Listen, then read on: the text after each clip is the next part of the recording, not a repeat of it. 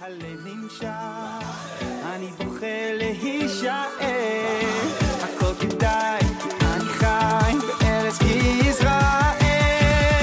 This is my home, this is the place to be, מרגיש את אלוקיי כאן בקרבי, אז תעלה אחי ושב איתי. This is my home, זה המקום שלי.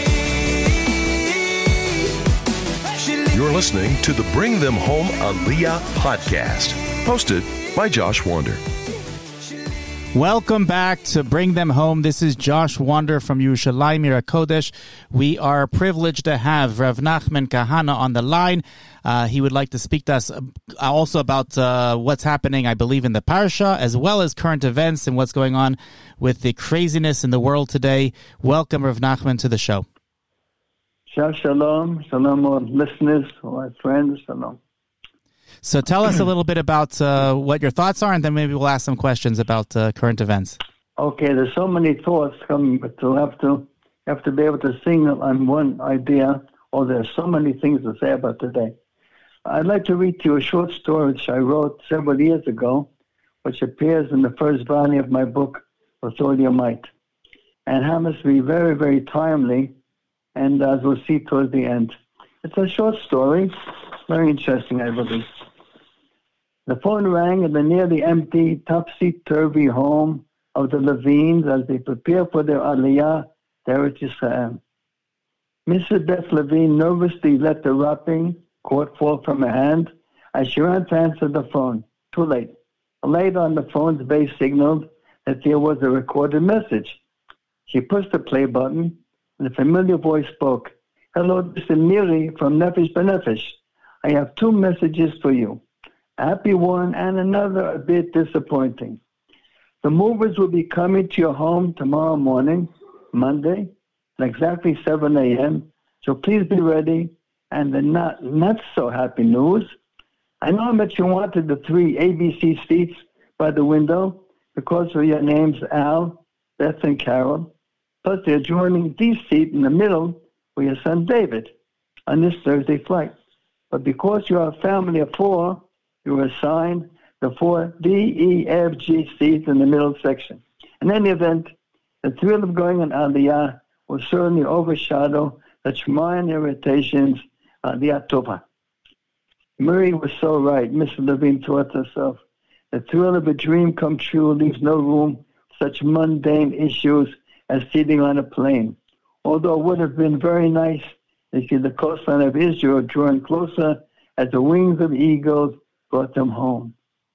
Al and Beth Levine had decided to move on Aliyah 5 years ago, when Carol was 10 and David had his bar mitzvah. However, it took 5 years for Al to find a suitable replacement for his law firm. In addition, selling the house for the right price was a protracted process.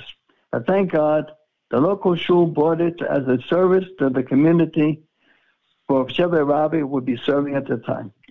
In the interim, the Levine kept up with current events in Israel, as well as developments in the Middle East, and kept the dream alive. I'm skipping now a little bit. Okay, David, the son is to begin Bar-Ilan University right after the holidays, and Carol is registered in the Ulpan in Kiryat Arba. David was the critical person in the decision. Youngsters of his age in Israel are drafted into the IDF. But David was promised that he would be able to finish his BA uninterrupted by army service.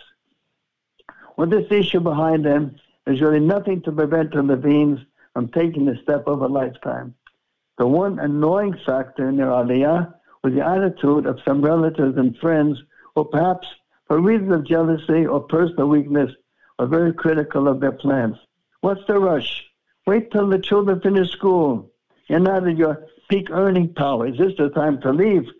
On the other hand, the rabbi was wonderful. On Shabbat, he spoke from the pulpit in the midst of living in Eretz Yisrael. He praised the Levine, saying how they will be missed in the many areas of their community involvement. Al for giving up his Sundays in order to coach the shul's Little League team.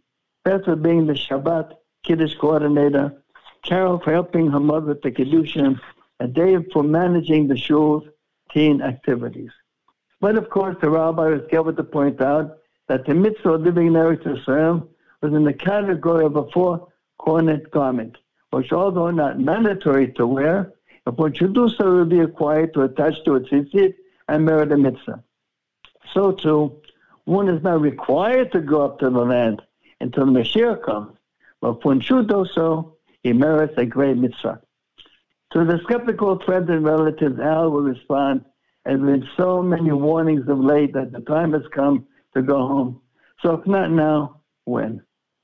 The tensions in various areas of the world was coming. Okay, the following day on Monday, true to Mary's message, the movers arrived at 7 a.m. sharp that take all the worldly possessions of the Levine family to the packing company and from there to Israel. Packing was an unforgettable experience.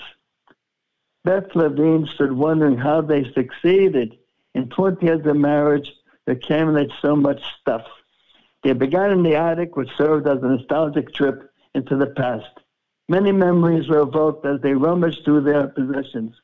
The less than modest wedding gown, which Mrs. Levine not wanted to see, a 78 RPM record player, Al's catcher's mitt, which you could not part with, old photographs from the Pine View and Pioneer hotels and summer camps. How these experiences have sweetened with time. When life goes on, with the mental scissors, they will be severed in the light of the new life in the promised land. Eventually, much was given away, more was thrown out, and necessary articles were now packed in cartons to be shipped off. In the packing process, the Levines concluded that Moshe Rabbeinu was so right in ordering the Jews to leave with only a few matzot, because if they had been permitted to bring their possessions, we'd still be in Mitzrayim. 10 in the morning, and the movers had finished about half the work. A Western Union messenger suddenly arrived at the telegram for Mr. David Levine, the son. Al signed for it, opened the envelope, and read aloud. "Greetings. You are hereby informed that the President of the United States of America and Commander-in-Chief of the Armed Forces and Congress in emergency session have passed the Selective Service Act of 2021 to be enforced immediately. You are hereby ordered to report on May 14th, 2021 from the Induction Center at 1948 Independence Avenue, for induction into the armed forces for a period of not less than 3 years. You will be sent to Paris Island, Georgia, to commence basic training as a proud United States Marine. Your passport will be on hold until the completion of your military service. Good luck and Godspeed to you in the service of your country." Al handed the telegram to Beth as the phone suddenly rang. He got there too late to answer, but the light on the phone's base signaled that there was a recorded message. Al pushed the play button, and a familiar voice sounded. "Hello, this is Miri again from Nefesh B'Nefesh. Good news. Due to several unexpected last-minute cancellations, I've been able to get you the 3 ABC seats near the window and the D in the middle. Derech Tzlecha." That's the story. For years and years, I've been writing people to come to Eretz Yisrael. And I said for 2 reasons. Number one, because the day might come, which did, that you may not be able to come to Israel. Today you can't come. There are all kind of problems, the corona, and these are going that you come in as it's balagan, as they say. The Kodesh Baruch Hu works with his stopwatch in his hand. It was 210 years of subjugation in Mitzrayim, 40 years in the Midbar, 70 years of Galut Bavel. Hashem has a stopwatch. From 1948, when Medina was established, Hashem began a stopwatch. I'm giving you 70 or 75 years to come home, and then boom, stops. You can't come home today. Won't be tomorrow, who knows? But now you're stuck.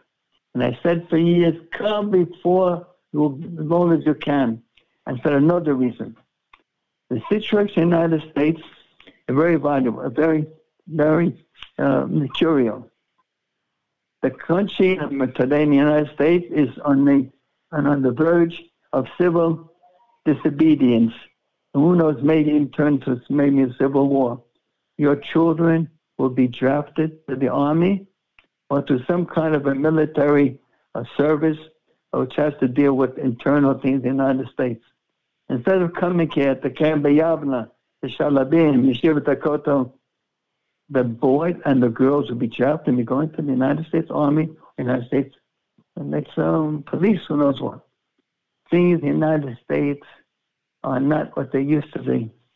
And I wrote many, many times, when Goyim, fighting Goyim, is no place for a Jew to be. Anyway, you can't come today, but at least make preparations to come. And the longer stage, more difficult it's going to be. We're going to get out from this in Eretz Israel. The vaccine or the Kodesh will make a miracle. We're going to go back to the good life that we had. The country is waiting for everybody to come here. But if you don't make preparation, you don't do it. Or at least send your children. Send them to Canada, to England. Doesn't matter. Send them to Abu Dhabi. Let your children come here before they will be drafted. And if you think that I'm exaggerating, but when it happens, you say, why didn't we listen to Rabbi Kahana? Okay. I wish all of you Shabbat Shalom. And remember, what happened in Mitzrayim can happen any place else. Shalom Avracha. That's actually a great segue. What happened in Mitzrayim can happen anywhere else. We read in this week's parsha, V'yakom melech chadash, that Shelo Yadat Yosef, and we see today that a new leader has been put into place that is known to be have very different positions, him and his party, regarding Israel than his predecessor, than President Trump. And I'm wondering if you could possibly mention, just sort of address what happened today, your thoughts about what happened today on the Capitol with the chaos, something that's been unprecedented in our lifetimes, and what that means for the Jews.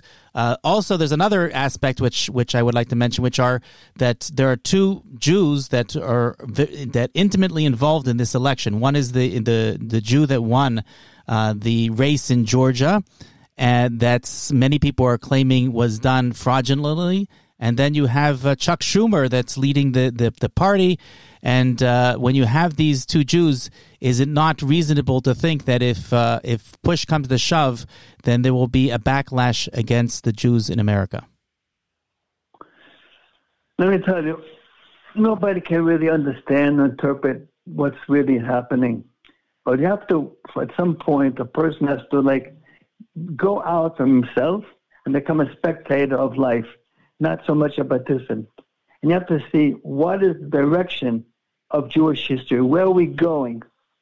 We don't, without even dealing with the individual, let's say the day-to-day incidences will come and go. What is the direction? Where's the vector of Jewish history? The vector is away from the Galut. It could be Biden, it could be this, it could be that one. The Gula of Am Yisrael did not come from Trump, and the Gula is not going to come from Biden. It's a much higher kind of a thing. But a person has to, again, become a spectator of life. Spectator. Where are we going? Where is Hashem pushing the Jewish people? And that is the way to think. We have to think in the macro, not in the micro. Rav Nachman, you have a very interesting position when it comes to Jews that were killed by the millions during the Holocaust. Many people just push it away and say that this is not something that we can even discuss because how can we know God's ways? But you have a very unique position when it comes to that the Jews were not actually the target, but it was the Goyim that were fighting each other and the Jews were stuck in between. Can you just repeat perhaps your position on that? There's a pasuk in Parshat Mishpatim in Shmot that speaks about, says, Ki tetzei eish v'matzah kotzim v'nachal kama v'kadish. If a man shall make a fire and eats the thorns, burns the thorns, and then it burns the standing wheat and the bushels of wheat. Moshe Baba Kama, what is this talking about? Says when Hashem is angry and he gives a decree to burn the weeds, which are the evil people in the world, then even the good wheat and the bushels of wheat, they get burnt first. The war, Second World War, was a decree from Hashem that Germans should kill Russians and Russians should kill Austrians and they should kill the French and the French should... It was a Xera of Esav against Esav. When Esav and Esav fight each other, it's no place for Yaakov to be. Now, why do I say this? Because I cannot go according to the line and say, well, because of our sins. Because of our sins, 1,500,000 little children were killed. What is that all about? One said because the Zionists, we brought it. I remember I once spoke to a Satmar Chassid and said, I started thinking about the Shoah. And said to me, don't speak about the Shoah, it came from Hashem. Okay, let's talk about the Medina. That came from the Satan. Okay? The Shoah comes from Hashem, and the Medina comes from the Satan. How warped can a person's mind be? And anyway, we don't know what the Shoah is, but my feeling is it was not a decree in Am Yisrael. Our problem was that we stayed there. We could have left in the 20s and the 30s, and even before that, maybe in 1890 when the Zionism began. Jews didn't leave. Many of them could not leave because they were so poor when Shtetlach. But many Jews could have left. But they didn't leave. And they were stuck when the Goyim were killing Goyim. No place for Jews to be. Now what happens in America today, there's a tremendous rift in America. Blacks against whites, whites against blacks. Each one's willing to make a concentration camp for the other one. It's no place for Jews to be. Get out, get out. But no, people say, what do you mean? It can never happen in America. No, I was born in America. America was a nice place, but it's not the same America that it was. It's something else, different, totally different. We can only say, we can only talk. Life is difficult, and decisions, implementation of decisions are much easier than decision-making itself. The hardest thing in the world is to make decisions, but that you have to have siyata d'shmaya. You have to close your eyes and make the decision and jump. That's what life is all about, making decisions, jumping, let me trust in the Kodesh Baruch Hu. Those that will do it, will do it. Those that don't will vanish, and that's what it is. Thank you. Well, you've given us some very deep thoughts to think about and contemplate during these troubled times, and I hope that our voices reach the masses and are able to try to encourage our brothers and sisters all around the world to come home. Thank you. We can only try. We can only try. Okay, shalom, Josh. Be well. Take care. Shabbat shalom. Thank you for listening to the Bring Them Home Aliyah podcast. If you identify with our message, please subscribe and tell your friends about us too. You can leave us a review on iTunes, as that really helps us grow. We're available on iTunes, Spotify, and wherever you get your podcasts. For sponsorship opportunities and for all other inquiries, please email us at bringthemhomeisrael@gmail.com. Check out our website at www.israeltorah.org for more content on this vital topic.